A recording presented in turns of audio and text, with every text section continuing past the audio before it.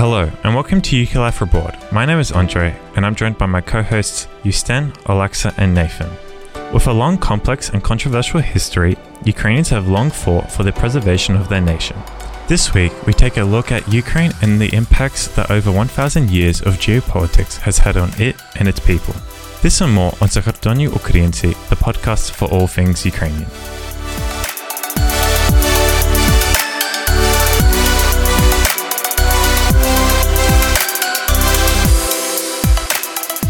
So in this week's episode, we're going to do a bit of a deep dive into the history of Ukraine, not just the history of the nation as we know it today, but the history of the Ukrainian people and the various nations that existed in that area, particularly looking at the post-colonial aspects of Ukraine and how the various occupations over this time have, shifted Ukrainian politics and geopolitics over the years. So very heavy topic. I hope you enjoy. It sounds like Nathan is going to give us a lot of semantics about the difference between post-colonial and post-imperial.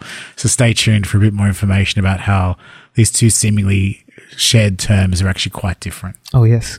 I think we should also say that, when people think of post-colonialism, Ukraine isn't a country that jumps to mind. But I think once we're done, hopefully we'll be able to show you that Ukraine is actually quite a good case example for a post-colonial society. Well, when you think of post-colonial, what do you think of? Some African country usually, because when you're at school, that's all they ever teach you about is that colonialism didn't happen in Europe. It happened in Africa, South America, Asia. Yeah. Or newly created countries like the Americas and Australia. Canada, all that stuff. Yeah.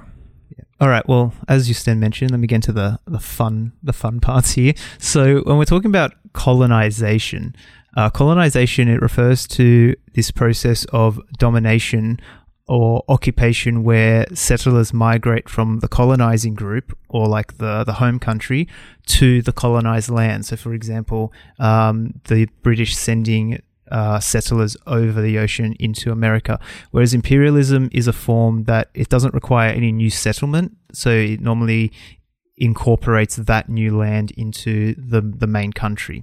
So that would be countries like Russia, for example, which took over other areas and then claimed it for its own. So yeah, they're the main two things we're looking at here. So does that mean that really an imperial, a post-imperial country is a country that neighbours or is adjacent to the said land? Yeah, generally. And so what would you guys say? Would you say Ukraine is a post-colonial country or a post-imperial country? I'd lean towards post-colonial just because Russia never stopped sending settlers into Ukraine. And I think it's most evident in eastern Ukraine where after Holodomor, they repopulated the whole territory with people from Russia and the other Soviet republics. And same with Crimea as well, where after they deported all the Crimean Tatars from Crimea, they sent a bunch of Russians over as well. So it wasn't just Donbass or eastern Ukraine, it was also Crimea and further west. And arguably today, for Russia, the idea of painting Ukraine as a post-imperial country is probably more advantageous because it suggests that those populations have always existed of Russian-speaking or native Russians living in Ukraine rather than the resettlement that's happened over many different periods of history. Yeah, and that goes to the famous myth that the wild Ukrainian steppe was settled by, the hardy Russian settler, when in, reality there were Ukrainian towns there since ancient times. It's just it was less densely populated compared to Halachina and areas around Kiev and Chernihiv. Well, I got a fun fact for you guys. This is actually called internal colonization. So it's a cultural specific domination within the national borders. So it's when they're trying to change, cultures and groups like that within their own borders to kind of unite everyone under one. Was it sort of like the UK, in the 1800s, sort of, in a sense, with Scotland and Wales and Ireland? Yeah, kind of like that, where they're trying to basically break down any other minority cultures that might exist in their own kingdom or empire, yeah, whatever. I guess what's interesting, I think, for those at home who are listening and all of us, Nathan, is why does it matter? What's the difference? And what implication does it make in terms of historical I guess, theory or even just general in the historical community? Well, the main thing is, and this is where it kind of goes back to the argument, why do, what makes Ukrainian different to Russian? And so over the years, because of all of this dissemination of false information, and because of these efforts in colonization and internal colonization and the efforts to change or to kind of merge Russian and Ukrainian, it's gotten to the point now where, like, Russians have claimed that, Ukrainians are just little Russians and stuff like that. It's gotten to the point where the Ukrainian identity is suffering because internationally people believe that they're so similar, why aren't they united under the same country? And that's why we, as Ukrainians, need to push against that, and we actually really need to promote the differences in our culture and kind of undo all these years of cultural domination and misrepresentation, all that appropriation, and force the fact that we are a different ethnic group. And I think you're absolutely right, because I remember even when researching for this episode, like, I found lots of journal articles that spoke about how even in like the Cold War, no one really questioned Russia as a colonial power just because of like Soviet propaganda saying that Russia was never a colonizing country because they never went to Africa and set up external colonies. They stuck to their like native territory. And so you'd have a lot of scholars that would just avoid the topic completely. And it's only kind of in the last like 20 years, I would say, that like there's been some scholarly research into colonialism in Eastern Europe. Yeah, and I think anything that was done during the Cold War from a Soviet Union perspective was kind of always brushed off as being more about the spread of communism rather than true colonial, like the traditional form of colonialism. Like if it was supporting Cuba or supporting North Korea or doing anything in that sort of sense, it was always in support rather than really being a true, I guess, colonial power spreading out. But yeah. And mentioning what you said about like scholars, I found this guy, his name's Andreas Kappeler, and he's an Austrian scholar. He works for the Journal of Eurasian Studies. And he wrote a piece called Ukraine and Russia, Legacies of the Imperial Past and Competing Memories. And in it, he writes in one part, he says, the relationship between the two independent states were from the very beginning difficult. Almost all issues have their root in the imperial past. And he goes on to talk about Russia's view of Ukraine, and this kind of gets to his main point where he mentions that there's a lack of state traditions that have led many, including in Ukraine, to view Ukrainians as a Russian minority. And what he's talking about there is that because Russia's central government did exist, even though it was across, like you had Muscovy and then the Russian Empire and the Soviet Union, even though it did exist, there's sort of that consistency there. But because Ukraine has constantly needed to strive, and because the shape of the nation has changed and the borders have changed so much, that lack of consistency in that state tradition is actually contributing to a lot of Ukrainians feeling like they don't have a national identity.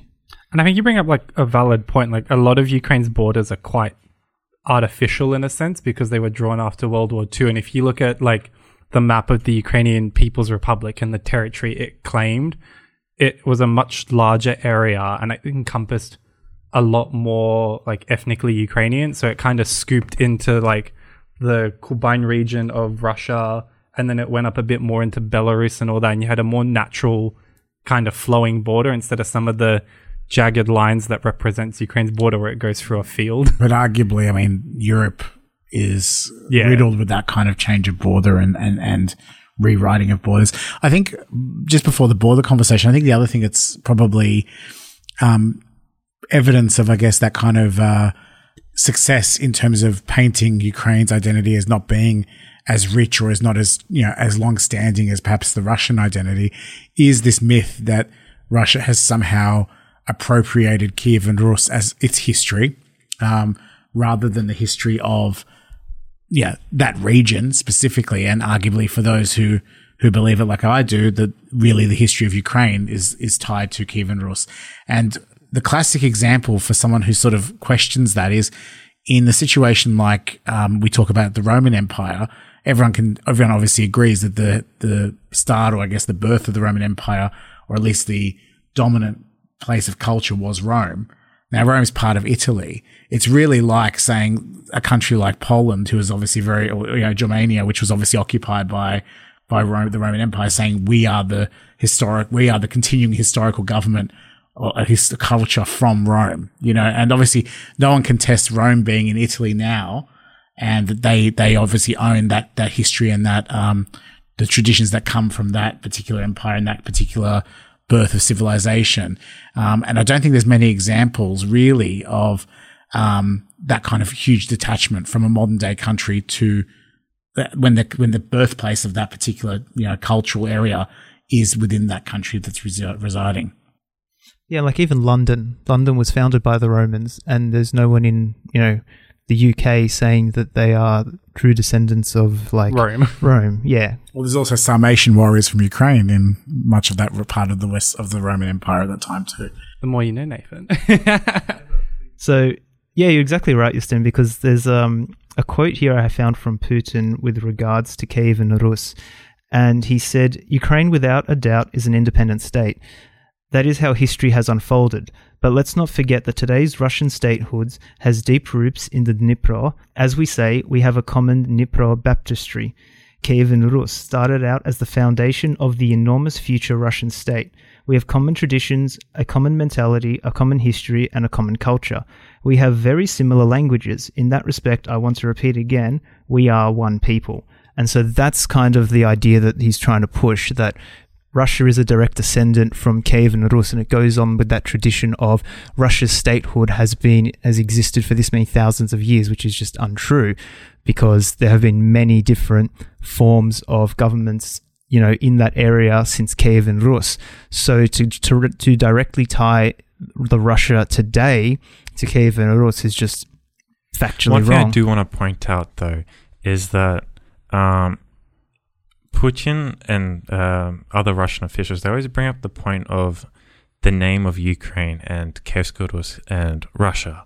They always say that, Ukraine can never be like a descendant or like a successor of Kievan Rus because the name doesn't follow because you have Rus, Russia, it's close enough, right? What about the Kievska part? Yeah. And they just completely ignore the fact that countries' names change over history. It's like, for example, you have the Roman Empire turning into Italy. Nowadays, you have broken into several states and then unified Italy. You have the Ottoman Empire turning into Turkey. You have Persia turning to Iran. So you have countries change their names constantly, and they don't stay that name forever. And even Russia, they weren't even called Russia before, they were called Muscovy. So And look, I think the other part is that often I think the layman's approach to all this is, well, Rus sounds like Russian, therefore maybe they're right, maybe they do have a claim. But then the other side of the coin is that there are Rusen there, which is a very different thing to Russians. Well, yeah, and it's the ancient, and that's interpreted as being they see themselves as descendants of that in terms of that identity, which obviously acknowledges that in Ukraine there were a lot of smaller identities of people which still exist today. If you talk about the Lemkos, the Hutsuls, if you talk about Rusen there, and even if you look at our churches, there's actually representation in both the Orthodox and Ukrainian Catholic faiths of each of those churches as well, because there are those disparate groups. But ultimately, I think I think the difference, one of the key differences I see though is my question to Putin on his comment, what you quoted, Nathan, is, so why is the Ukrainian trident, which is a symbol from the times of Kievan Rus, not in any way shown as part of either Imperial Russian heraldry or part of the Soviet heraldry or part of the modern Russian heraldry? And then, and it's always been used traditionally as a symbol adopted by Ukrainians, to represent Ukraine as a separate nation from Russia. And I love the mental gymnastics that you have to do when in Russian history, because it goes from Kiev and then it magically kind of jumps to Moscow instead of the more natural progression of the capital of the country moving westwards to escape from the Mongol hordes that were coming in. Usually you don't move your capital closer towards your enemy. Yeah. Try to move it far away, which is why you have the more natural succession of Rus moving to Lviv, and then eventually that turns into Kozakher and all that, instead of, it moving to this tributary state of Muscovy. which was, more dominated by the Mongols. Oh, look, I should point out as well, obviously the way we use the Trezub today is more something that's happened in the 20th century, as a representation of Ukraine as a modern Ukraine. But I think it still stands that history and that the choice to do that in terms of a group of peoples seems to respect that heraldry and that tradition a lot more than the appropriation done for convenience of making, Russia feel like it's a more longer lasting empire. Yeah, and it was like those coins that they found in Chernihiv recently, that whole hoard, and it had like almost a perfect replication of a Trezub. Yeah, well, I think like Sviatoslav the Brave, which was I think before 945 time, was the more elemental style. Yeah. But as it got towards Volodymyr the Great and Yaroslav, Mudrhol, Yaroslav the Wise, it definitely built into a Trezub that was very recognizable. So other countries have already claimed Kievski Rus as their own history, not just Ukraine. So another aspect that they've also claimed is the baptism of Kiev in 988 by Volodymyr the Great. And so in terms of Ukraine and Russia, it gives Russia another layer into claiming that Ukraine and Russia are one people, one religion, one language in a sense, and that we should actually be together rather than separate. And so from this historical conflict and religious conflict, a lot of Ukrainians today view having our own Ukrainian Orthodox Church as a very important part of our history now, and it signifies our relationship distancing from Russia and setting our own history and our own religious history away from Russia and stopping Russia having another hook that it can grab onto, really. Yeah, and I think it's quite interesting in how Russia has been able to, or at least tries to appropriate different aspects of Ukrainian culture. Like we can see that from mundane things like borscht to, national costume and dance, because they like to claim that Hopak is a Russian dance, because you see like those, you even saw it in the Red Army where like Red Army soldiers would do Cossack steps as part of their repertoire. Mm-hmm. Yeah, it's the whole Soviet time frame when just they were trying to create this whole Soviet citizen, but it was rather a Russian citizen. And so they'd take bits and pieces from other culture and claim it to be Russian. And they still do it even to this day, claiming that borscht is Russian and Cossack dancing is also a part of Russian history, really. Yeah, Andrei. And I think the history of, I guess, the Soviet Union over almost 3/4 of the 20th century, or perhaps just over, is that there was kind of always a strange balancing act or a strange pull and tug when it came to how the Soviet Union decided to create that identity. On paper, the idea was that there are many cultures coming together for one Soviet ideal and one Soviet vision and one Soviet lifestyle. And because of that, there were times over that period where Ukrainian was accepted as a language, where it wasn't imposed to be Russified as much as it was previously. And that's led to some very practical things, like the fact that the metro in Ukraine, had Ukrainian language, quite prevalently even before independence, during a period like that. But it is an interesting thing now that, there's no denying that although it was on paper presented as this sort of, I guess, union of nations, a bit like the EU might be considered today, there was definitely a level of trying to impose, or I guess appropriate, like you've suggested, a lot of those cultures into being one common Soviet but underlined Russian culture. And unfortunately, in post the Soviet Union, that has continued, like you've mentioned, to just continue to happen as time's gone on.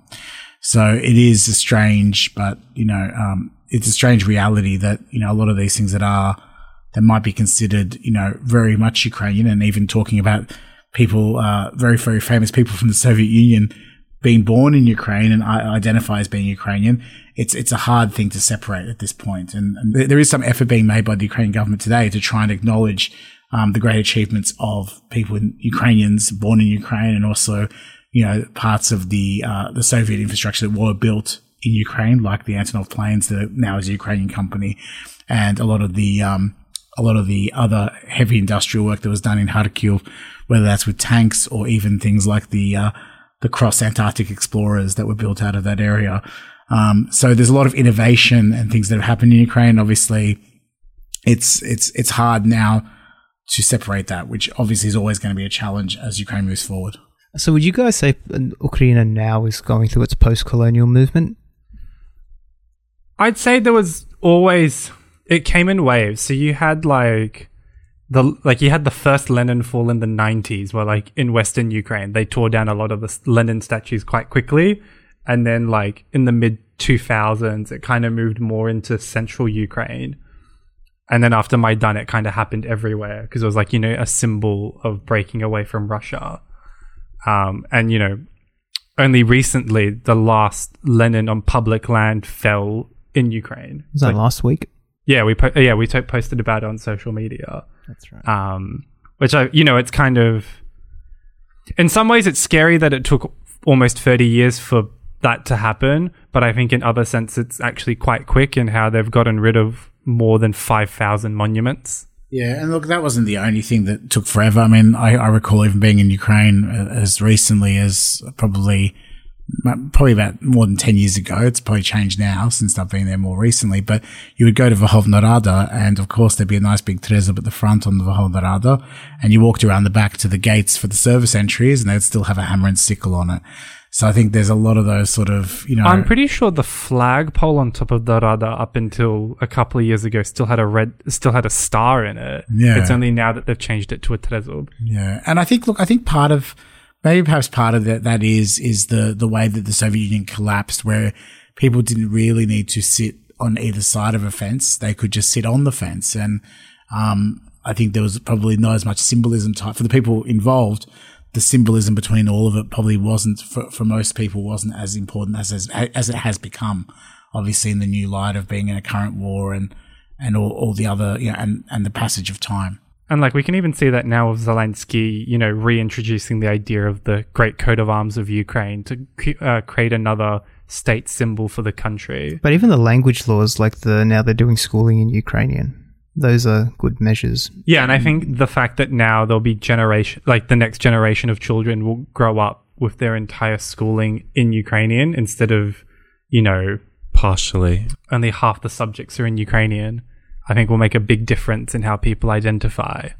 And even with the recently amended language laws that we talked about, I think 2 episodes ago or so, when we mentioned the public service being now compulsory to speak in Ukrainian first, I think that's another great step to de-Russification in Ukraine and promoting the Ukrainian language. Yeah, no, I think the danger though is, I think all these laws, as we've discussed before, these laws are all very positive, but there is still, I think, a very entrenched and intentionally entrenched mentality in Ukraine, not just Ukraine, but a lot of the post-Soviet states, that Russia is the language of commerce, that Russia's the language of, science, it's the language of engineering, education, tertiary education. Of I guess the intelligentsia of the country would speak that language. And I think one of the challenges with breaking that is that Russia has continued to present itself and try and rejuvenate itself as a center of creativity and science and engineering, and trying to even engage in a capitalist world in that way. And, perhaps if it wasn't for the war, there would be the same pull that countries like Belarus and others were feeling to continue to engage in that kind of union from that kind of perspective, because of, the opportunities being there. And I think part of that, not to kind of go down a different tangent, but the other part that's a bit of a concern there is that if Ukraine doesn't get more access into NATO and more trust into the European Union, I think that's also that's going to be a challenge for Ukrainian as well, because of that, again, being the regional language or the regional way to connect. If they're pushed more towards that side of things again, it makes it difficult to, progress that independence. Yeah, and I think that can be seen by the government promoting the knowledge of English now as being, they did the Year of English a couple of years ago, and they offered free classes for anyone who wanted to learn English. So I think that was always a step in the right direction. But then like you have moments, like I remember when I studied in Mohylianka in Kyiv a couple of years ago, like there were some kids that were excited that they'd finally published like a university textbook for engineering in Ukrainian. And I was a bit shocked coming like, really? It's been like more than 25 years and you're only now publishing a book in Ukrainian? So like better late than never. And yet Russian is considered a minor language under the constitution since 96. Yeah. But that's really just on paper. In practice, it still was obviously very widespread. I had one thing. There was a country, I tried to look it up. I can't remember which country it was. It was a South American country. It had a pretty progressive approach. They actually appointed, I believe it was a minister or a secretary of post-colonialism. And it was basically their role was to decolonialize the country and kind of, develop their own national identity away from whichever country it was that colonized them, most likely the Spanish. It's the country that has he's the first Amerindian president. Yeah. Is it Bolivia? I think it is. Okay, I couldn't remember, but I couldn't think it's find Bolivia. the article. I think though as well, and sort of going back to your thoughts around the post-colonial side of things, and I think language is important, but it's not the only excuse for why it can be challenging for a country to define its own independent cultural identity. We look at somewhere like Brazil. There's Portuguese, obviously, in Brazil, but it's a slightly different. Okay, there might be some slightly different words, but it is Portuguese language. It's called Portuguese. Mm-hmm. Yet Brazil is not Portugal, and no one would interrupt those two countries aside from their geographic distance. Perhaps is another reason, but they do have a separate cultural identity. And I think sometimes the other challenge that we have to think about when we talk about post-colonial Ukraine, we're talking about post-colonial in the context of the Soviet Union experience. But Ukraine, unfortunately, has been subject over time to a whole host of, or at least different parts of Ukraine have been subjugated by either the Russian Empire previously from a I guess, a royalty side, the Imperial Russian Empire, and also from its other borders, whether it be Austria, Hungary, etc. So I think as part of, I guess, although it is definitely a post-colonial mentality, I think the hard thing for Ukraine is that we're not talking about unpacking just one post-colonial and shackling that off. It's actually understanding that all these periods, there was, a unique common thread that kept all of this live. And I mean, the converse way to look at it is that under those sort of circumstances where the country hasn't been an independent country for very long over the last, say, 400 years. Well, as at we least, know it, yeah. But as we know it for 400 years, that culture has retained itself, that people still spoke Ukrainian, that people still, fought for independence and declared independence 3 times in 1 century, ultimately succeeding. That's got to show that, that there is some kind of historical lineage, there is some kind of, thread that does tie back to maybe older times in Kievan Rus. In the news this week, US Congressman Gerard Connolly and Steve Chabot have introduced the bipartisan Crimean Annexation Non-Recognition Act into the US House of Representatives. The act will further enhance US non-recognition of the annexation of Crimea and build on previously enacted sanctions. We encourage all our US listeners to contact their representatives to express their support. The Ukrainian town of Novhorodsk in Donbass has moved one step closer to reclaiming its historical name of New York after the Verkhovna Rada's Local Governance Committee endorsed the decision. The town was originally founded in 1892 by German settlers who were looking to create a new religious community. Ukraine's Prime Minister Denis Shmyhal has travelled to Brussels to seek a comprehensive review of the association agreement with the EU. The deal is seen as a major tool to further Ukraine's integration into the EU and its institutions. Poland, Sweden, and Germany have expelled 3 Russian diplomats in response to Russia's expulsion of their embassy staff. Russia had earlier expelled several European diplomats due to their participation in the ongoing protests against the imprisonment of Russian opposition leader Alexei Navalny. Let us know which stories you'd like to hear by reaching out to us on Facebook, Instagram, and Twitter. Join us next week for more UK Life Abroad content.